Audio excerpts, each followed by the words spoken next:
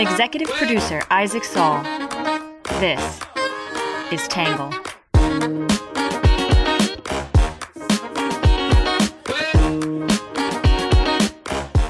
Hey everybody, and welcome to the Tangle Podcast. Today, we are sitting down with Yousef Munayyer.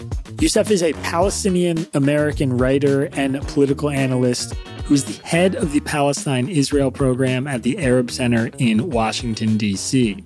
His focus is on Israeli-Palestinian issues, U.S. policy toward Israel and Palestine, and regional dynamics that are affected by or impact them. He's also directed the Jerusalem Fund and Palestine Center, a DC-based center focused on Palestine policy.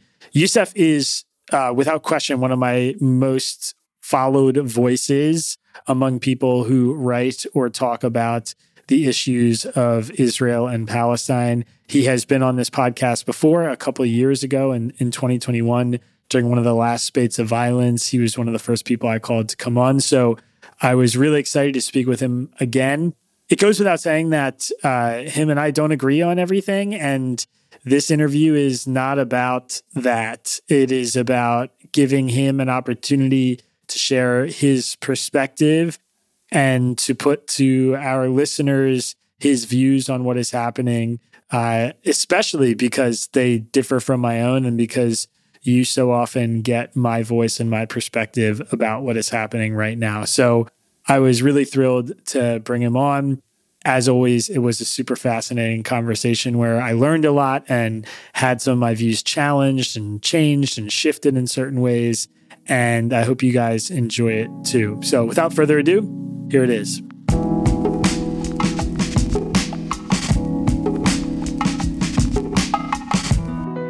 Yousef Munayyer, thank you so much for coming on the show. I appreciate it. Sure. Good to be with you. First, I'd like to start maybe just a little human to human here. How are you doing? How are you holding up? I imagine this is a really difficult moment and time.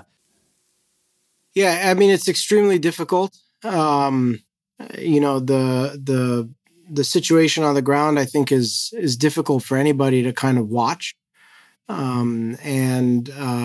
many of us who have family members who are on the ground under bombs, it becomes increasingly more difficult. Nobody is okay, even if they're alive during this time.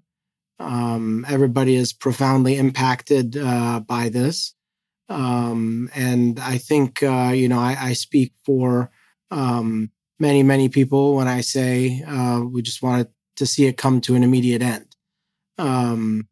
So that's more or less, I think, how a lot of us are doing right now. Can you tell me a little bit about what you're seeing? How would you describe in your words, I guess, the current situation of this quote unquote military operation in Gaza, and also what you're seeing in the West Bank right now? What's your perspective and description of what's happening?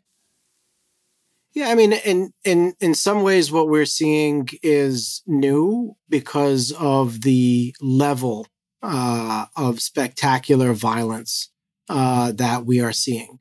The sheer number of people who are being killed, the amount of destruction that we are seeing is unprecedented. The mass displacement and the level of cruelty, I think, is something that's hard to find an analogy for in the history of Israeli-Palestinian interaction, and that's saying a lot.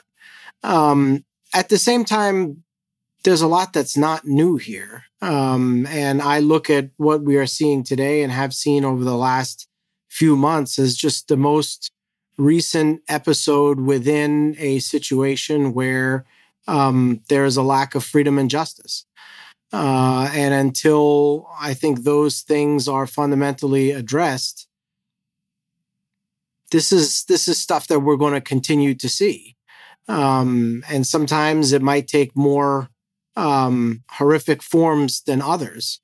And we're watching, as I said, a truly horrific version of this now. But it is part of a system. It's part of a system that did not start on October 7th, long predated it, and will most likely exist after this war is over, which I think is probably the most important piece to focus on. And I think without challenging that system, we're likely to find ourselves watching future versions of this. I've been critical of, I think, especially how far this particular bombardment and ground invasion and military response from Israel has gone. And I've written a little bit about this in my newsletter. And one of the things I hear very often from, I think, a lot of people who are maybe more ardently on the pro-Israel side is, well, what should Israel have done? What were their options then in response to the October 7th attack? And I have different kinds of answers for that. One of which I think is just there were no good options on the table, and this is a particularly bad one. But I'm curious how you would answer that question or respond to that framework. I mean, you could wave a magic wand and have some influence on what happens on October 8th. What's your guidance? How do you approach that? Yeah, I mean, I think there's a few ways to respond to that. First of all, I think there's no situation that justifies the mass killing of innocent civilians, and we should make no mistake. This is what we are seeing in Gaza. Thousands of people, thousands of children who had absolutely nothing to do with the events of October 7th are being killed in what is called an act of defense against it, and that's not justifiable in any circumstances. At the same time, though, you do hear people attempting to justify this war by raising the very point that you did. What is Israel supposed to do? You have to sort of sympathize with this impossible predicament that Israel is in.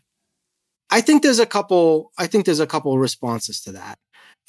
First, we know that this is not the only way that Israel can defend itself, because Israel was capable of defending itself on October 7th, but failed to do that for a number of reasons. What happened on October 7th was not because Hamas was somehow militarily superior to Israel, was somehow had more resources and more guns than Israel, or had superior intelligence. It was made possible by a failure of Israeli intelligence and security apparatus, right? So there is clearly a way to prevent against another attack like that without having to do what Israel is doing in the Gaza Strip. What it is seeking to do now in the Gaza Strip is not defense. It's some form of accountability, right? In the most generous sort of description of it, against sort of the key architects behind October 7th. But it's not defense. And I think it's important to separate those two things. I would also say that there are people who look at the situation in Gaza and say, like, well, if you look at it from the Israeli perspective, this is an impossible situation. What are you supposed to do? There is this group that wants to come and attack you, and they have a base here in Gaza. And how else are we supposed to respond, right? But I think we need to ask ourselves, how did this happen? How do you get into a place where there is a group like this that controls this territory and is able to develop the capabilities to launch these kinds of attacks, right? And the reason we are in this place is because Israel created a sort of exceptional status in Gaza that is unique, right? There is an occupation, right, in Gaza. And in most normal circumstances where there is an occupation, the occupier, in this case Israel, has security perks that it gets in the role of being an occupier, while also having responsibilities towards the population it occupies. And this is supposed to be the way that international law and the expectations of occupation internationally work. But the situation that was created in Gaza by the Israelis with their disengagement in 2005 created a situation where Israel wanted to retain the right to have the security perks of occupation without the responsibilities of governance or to the people it was supposed to protect in Gaza.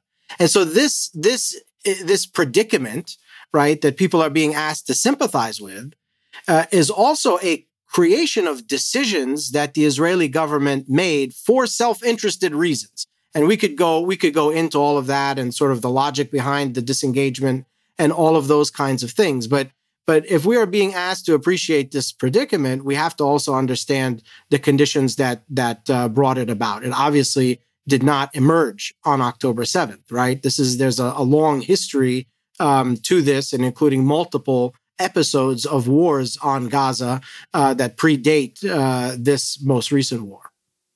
One of the kind of wrinkles, I guess, to that answer that I think has become sort of front and center in the conversation, at least in my circles over the last week or two, is the role in which Israel played in elevating Hamas and kind of giving Hamas more power. The New York Times had some reporting about, funding from Israel that was sort of being passed through Qatar to Hamas. And there's been a lot of discussion about these sort of declassified conversations where leaders like Benjamin Netanyahu have been quoted as saying, that the tension between Palestinian leadership in the West Bank and Gaza, Hamas and the Palestinian Authority, is actually beneficial for Israel's goal of preventing a Palestinian state from existing. I'm curious if you could talk a little bit about your view on that, on Israel's role in putting Hamas into a position where it has power in Gaza,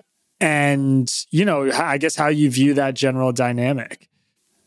Yeah, I mean, this is, again, one of those things that's not new when it comes to the sort of the domination of Palestinians, whether by Israel and this most recent Israeli government or previous Israeli governments, or, going back to the British Mandate. This sort of principle of divide and rule has long been practiced against Palestinians by those in power over them. And also, of course, not just among Palestinians. Like, this is just a classical tactic of colonial powers throughout history.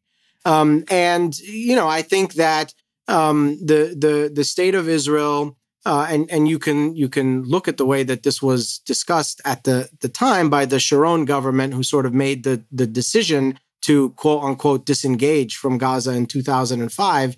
The way that they saw it was as an opportunity to kind of freeze any obligations that they had towards making peace with the Palestinians. And, at that time, it wasn't about necessarily Hamas and Fatah, right? It was about keeping the West Bank and Gaza as separate entities, and keeping them under different status, right? And the idea here was that if Gaza was separated from the West Bank, and the Palestinians were divided, and you could say, well, we have nobody to talk to. There's no Palestinian partner to talk to.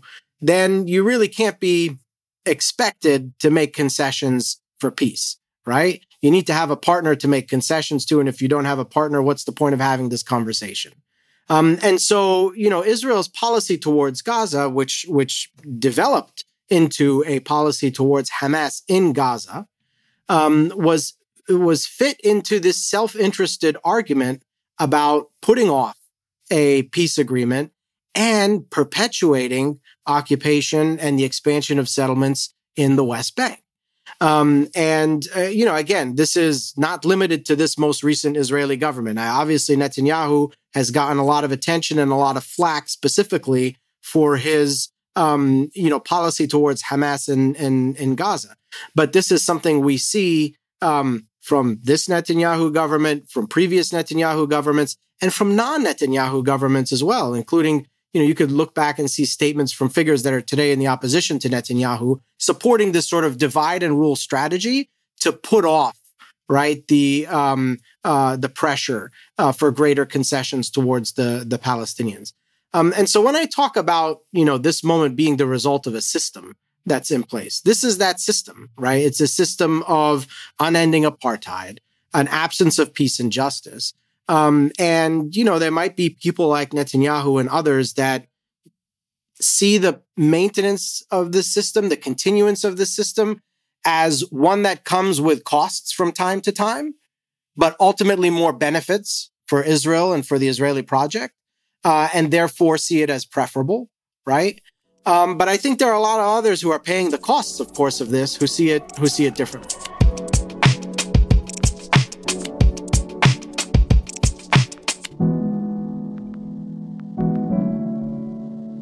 We'll be right back after this quick commercial break. One of the things that made me reach out to you in the last week was this poll that you posted on Twitter. It was a thread you posted about some recent polling from Gaza and the West Bank and Israel of Palestinians. There's a lot, I think, to unpack in it, but I'm curious if maybe you could just start by telling us a little bit about what we saw in the poll and what your takeaways from it were. Yeah, and there really is a lot, and and we're not going to be able to capture it in this conversation. And I would encourage listeners to actually go seek out the poll and read through the results and the details, because it is important. I was looking forward to seeing this poll. I honestly did not know when to expect it, because this is part of a series of polls that are done of Palestinians in the West Bank and Gaza, and obviously the situation in Gaza right now is so desperate and so dangerous that it's hard to do public opinion polling in these kinds of conditions. But the outfit managed to get it done during the period of the truce, the very brief, 6 or 7 day truce in this war that took place recently, so that they could produce some of these results. And I have to say, I wasn't super surprised by the results that we saw. Some of the key takeaways, support for Hamas has gone through the roof. It was a party that had support previously, but now has far greater support. And I think what's important to note here is that, more than just support for Hamas, if you look at the actual numbers, Palestinians support this idea of armed struggle and using arms to confront Israel. And support for that strategy has also gone up significantly. And the number of people who support that strategy, the percentage of respondents, are greater than the number of people who support Hamas. And so sort of confidence in this strategy or support for this strategy does not simply correspond with an ideological political preference, right? It's a strategic choice that transcends sort of ideological preferences, which I think is important. I'm not surprised by this, because historically, and there's historical evidence in these polls over time that shows this, in moments like this, that happens. However, coming into this, we were at a point already where support for armed struggle was significantly high. And now it's of course gotten much higher. I think one of the key reasons this is important, two reasons this is very important. First, because, the Israeli sort of strategy, or at least the stated Israeli strategy, is that, they are doing this to weaken Hamas and eliminate Hamas. And their order of operations that they put forward is, to get to peace, first you have to get rid of Hamas, right? And the way you do that is by doing what we're doing in Gaza. This is sort of their theory of change, right? But the evidence that we have now pretty clearly is that this is not doing that at all.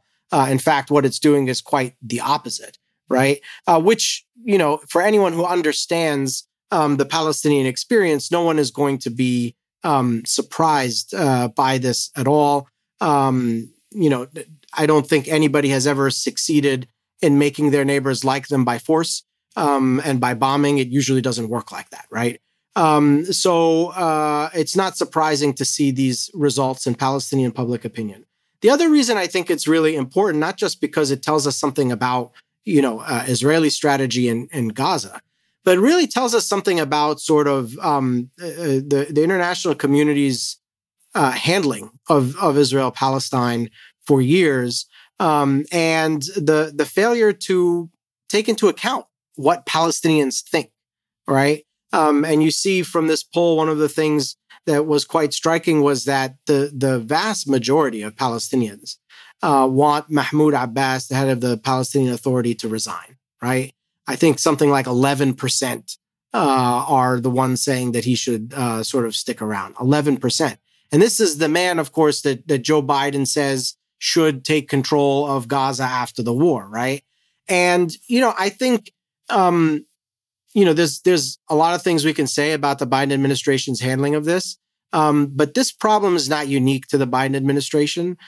This approach of basically trying to shape Palestinians into a mold that suits both American and Israeli interests, but doesn't take into account Palestinian views, is something that has been a cornerstone of American policy on Israel and Palestine for a long, long time, right? And it doesn't work. I think part of what we're seeing today is a product of that failure. So, we need to look this stuff in the face, and that's not easy to do because it requires acknowledging that the parties are much further apart than we'd like to acknowledge, right? It's much easier to go back to this boilerplate language about a two-state solution. But the Israelis don't support that right now. There isn't Palestinian confidence in this right now. And the primary Palestinian voice that's pushing for that has about 11% support among Palestinians, right? And so you need to meet people where they are, right? And there's no shortcuts to that. And shortcuts bring us to where we are today. People are looking for easy answers to this. There aren't any, right? But that doesn't mean that there are ways around it, or that by ignoring it, it's going to go away, or that we won't see major eruptions of violence if we do ignore it. Yeah, I think that's a really nice segue kind of into the second part of this conversation I want to have, which is the look ahead, the what's next part of this. So you raised, I think, the most important points kind of, looking to the horizon about what's coming, which is everything that's happening right now is increasing the popularity of Hamas as a political organization. It's damaging faith in Israel or the Palestinian Authority or the United States as a legitimate partner to the Palestinian cause. And in the United States and Israel's case, I think it's kind of shocking that it could have gotten worse based on what the polling had shown beforehand, but it seems to be. So I'm interested to hear how you sort of view Hamas and all this as a political organization. Can peace exist with them as a leadership group in Gaza? And how do we kind of navigate, picking up the pieces whenever this war does end with them clearly in control and with, rising popularity, as you note?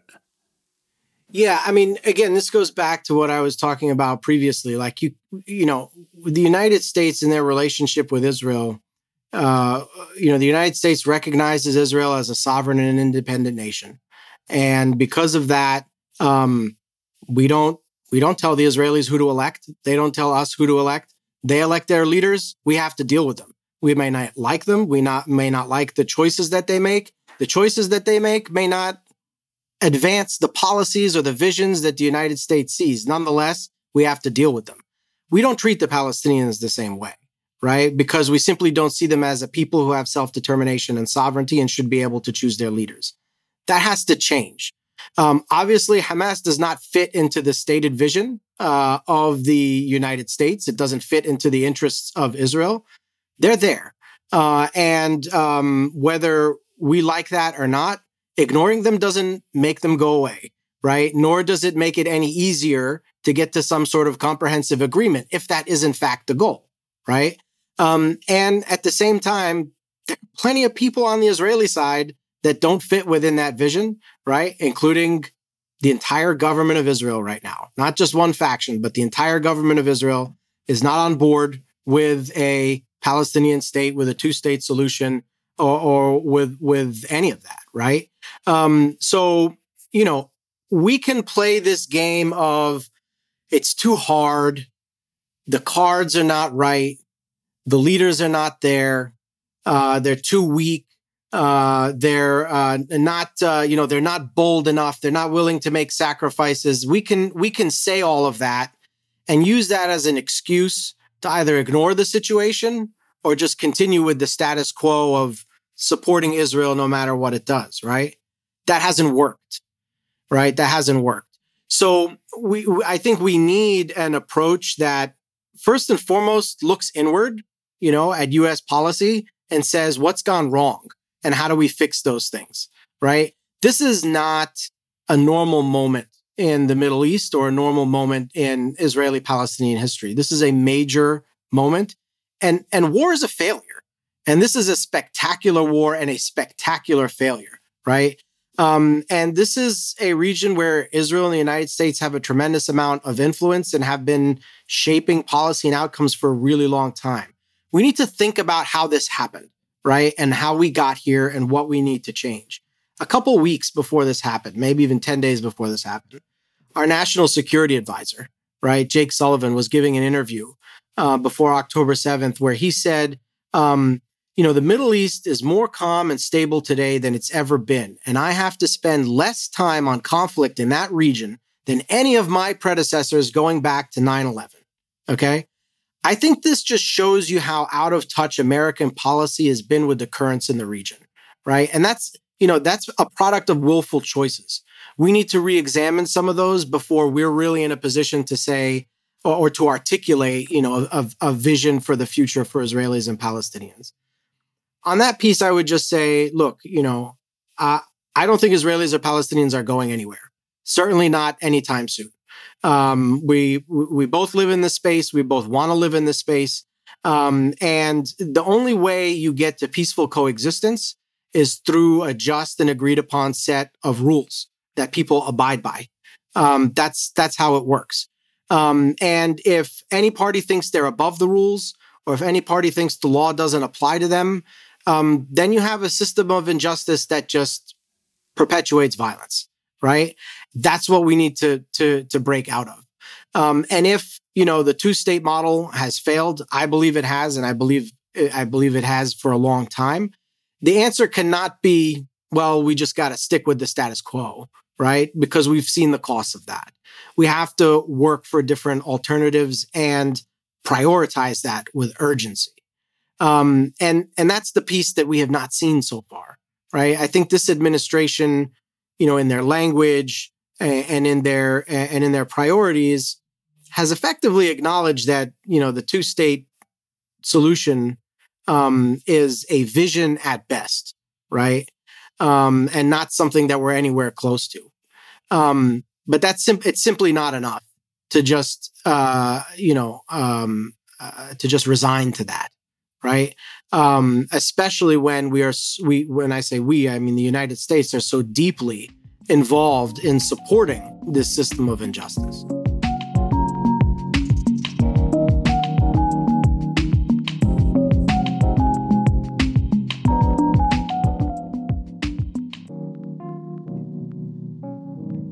We'll be right back after this quick break.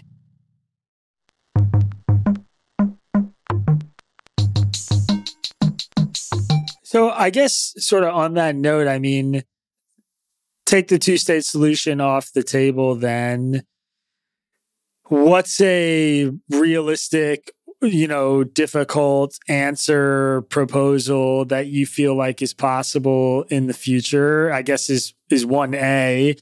And 1B is, can Hamas as a leadership group in Gaza be part of that, I guess? I mean, and, showing my cards here, I personally really struggle with a sort of flattening of Hamas and the Israeli government as being on the same footing.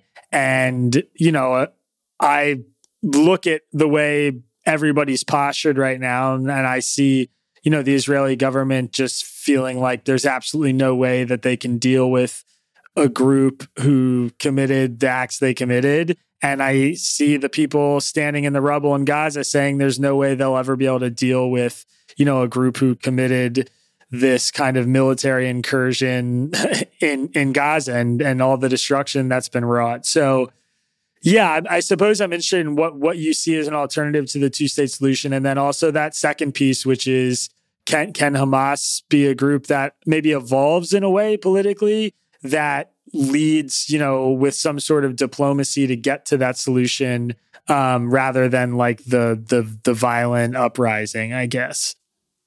Yeah, I mean, look, I think all political actors can evolve over time. Like, I don't think there's any political actor that can never evolve if conditions change over time.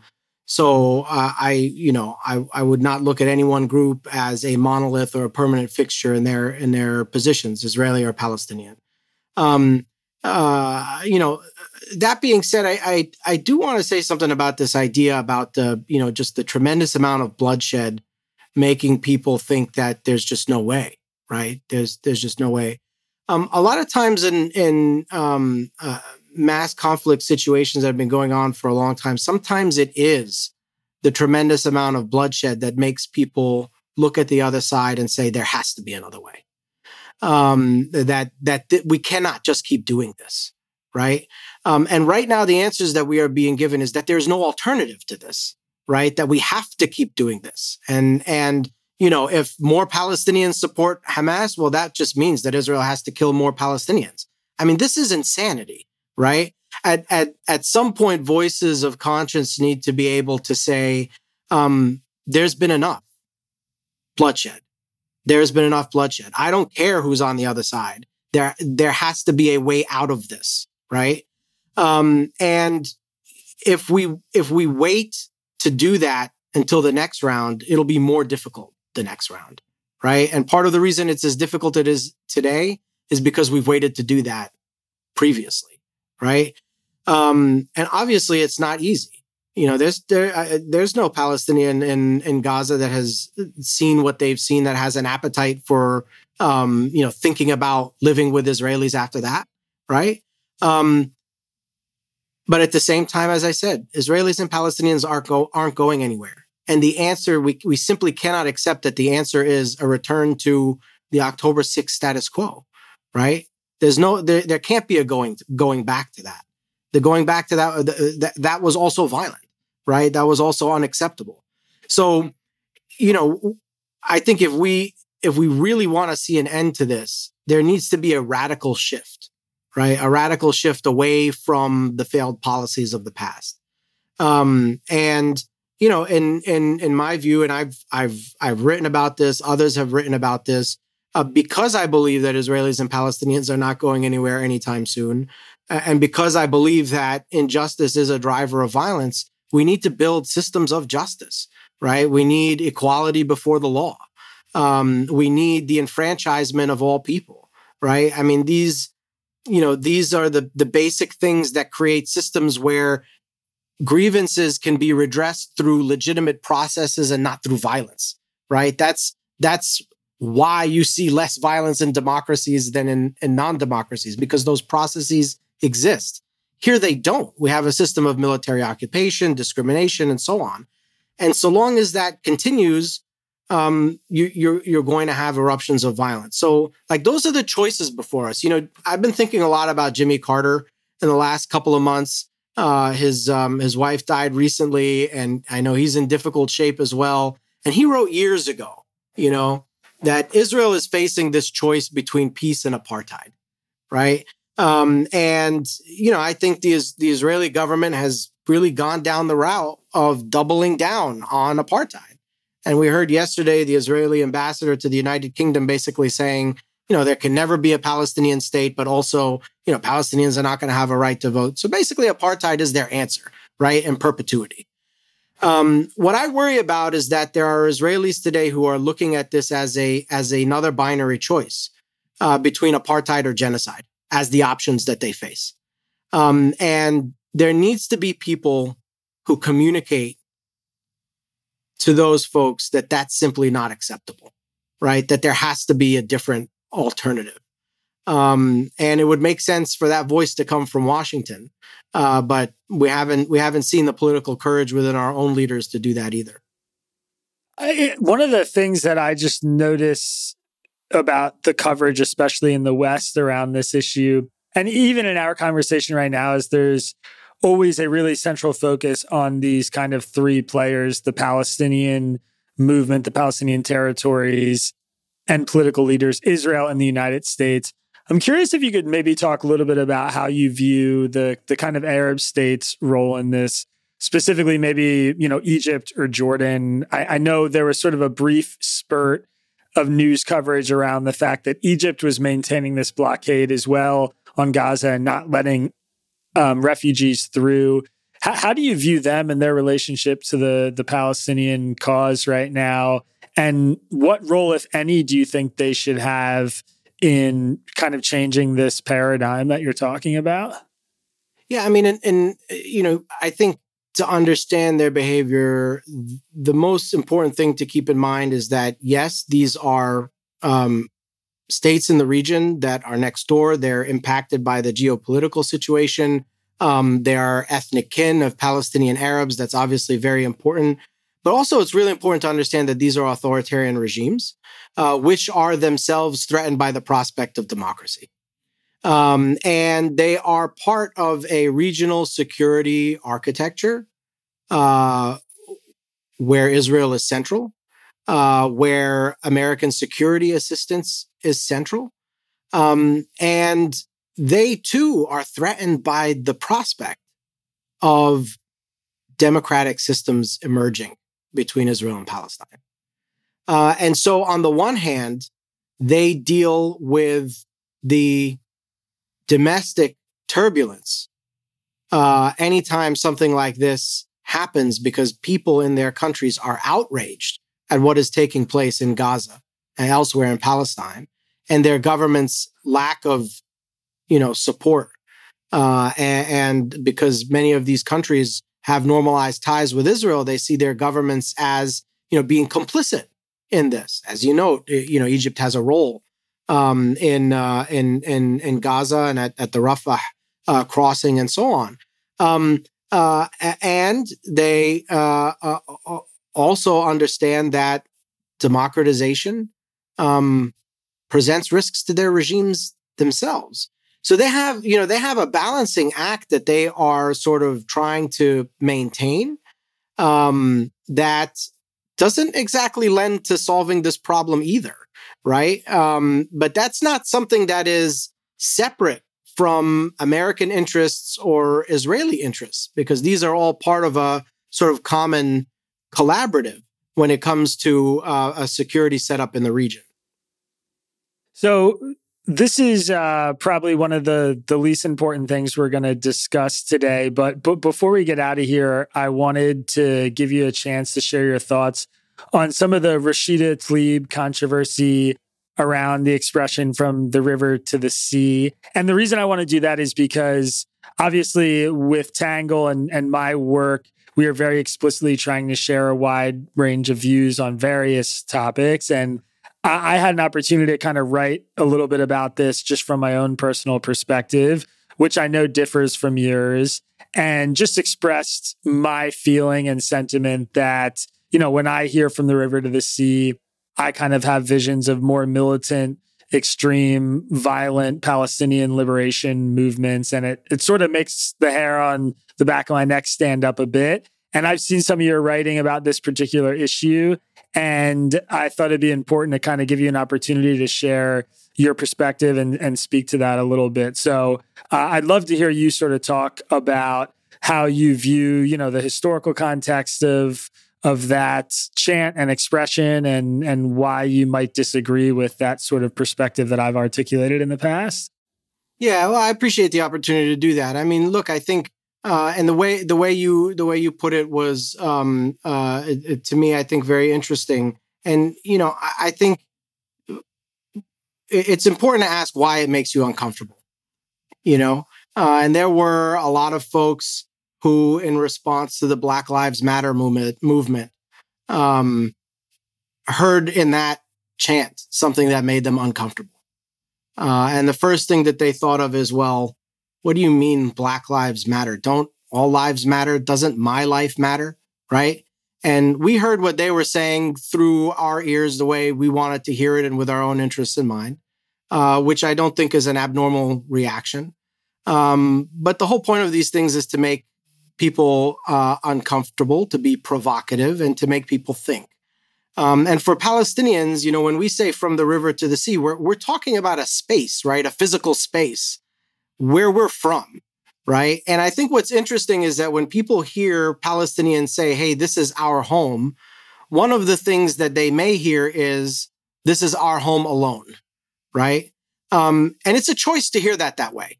And I think it's worth asking why you hear it that way, right?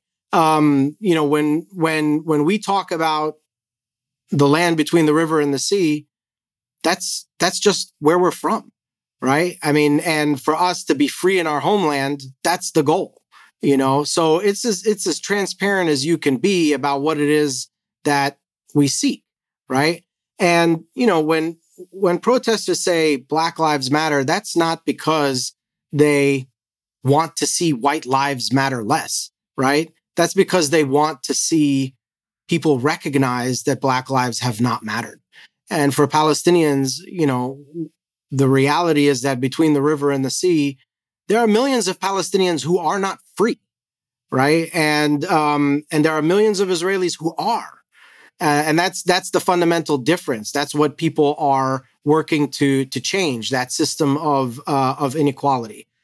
So, I mean, I think I wanted to say that point, which sort of explains what this is about. But I want to also call out something else that's going on, and that's, this policing of speech and expression that we are seeing now in overdrive, targeting Palestinians or those who support the rights of Palestinians, not just in the United States, but really around the world. We're seeing, protests being shut down because of chants. We're seeing student groups being shut down. We're seeing people being fired from their jobs for posting things on social media. I mean, this is a hysterical, repressive climate that has been building for some time.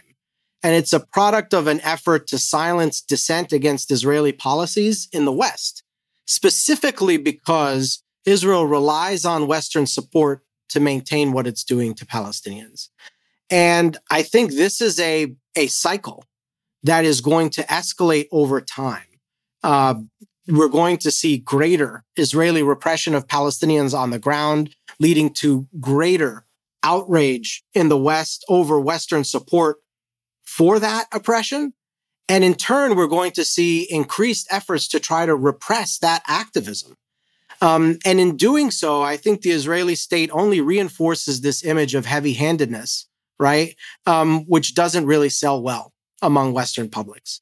And it's getting beyond absurd now. The other day you had a very well-known Jewish writer for The New Yorker who was writing about Holocaust memory and the horrors that are taking place in Gaza for The New Yorker, who had a prize named after Hannah Arendt rescinded in Germany because of what she was writing, right? So you had a Jewish writer writing about the abuse of state power, right? And repression and horrific state violence being silenced by Germans, right? In the spirit of Hannah Arendt. I mean, it's the height of absurdity that we're talking about now, but that's where the conversation is. And we got here because trying to defend a system of apartheid in the West requires being absurd. Yousef Munayyer, I appreciate you giving us so much of your time today. If people want to keep up with some of your work, where's the best place for them to do that? I mean, I probably spend most of my time putting stuff out on Twitter related to this, and you could find me at Yousef Munayyer on Twitter or X or whatever it's called these days. We'll be sure to link to it. Thanks so much for coming on the show, man. I appreciate it. Yeah, thanks for having me.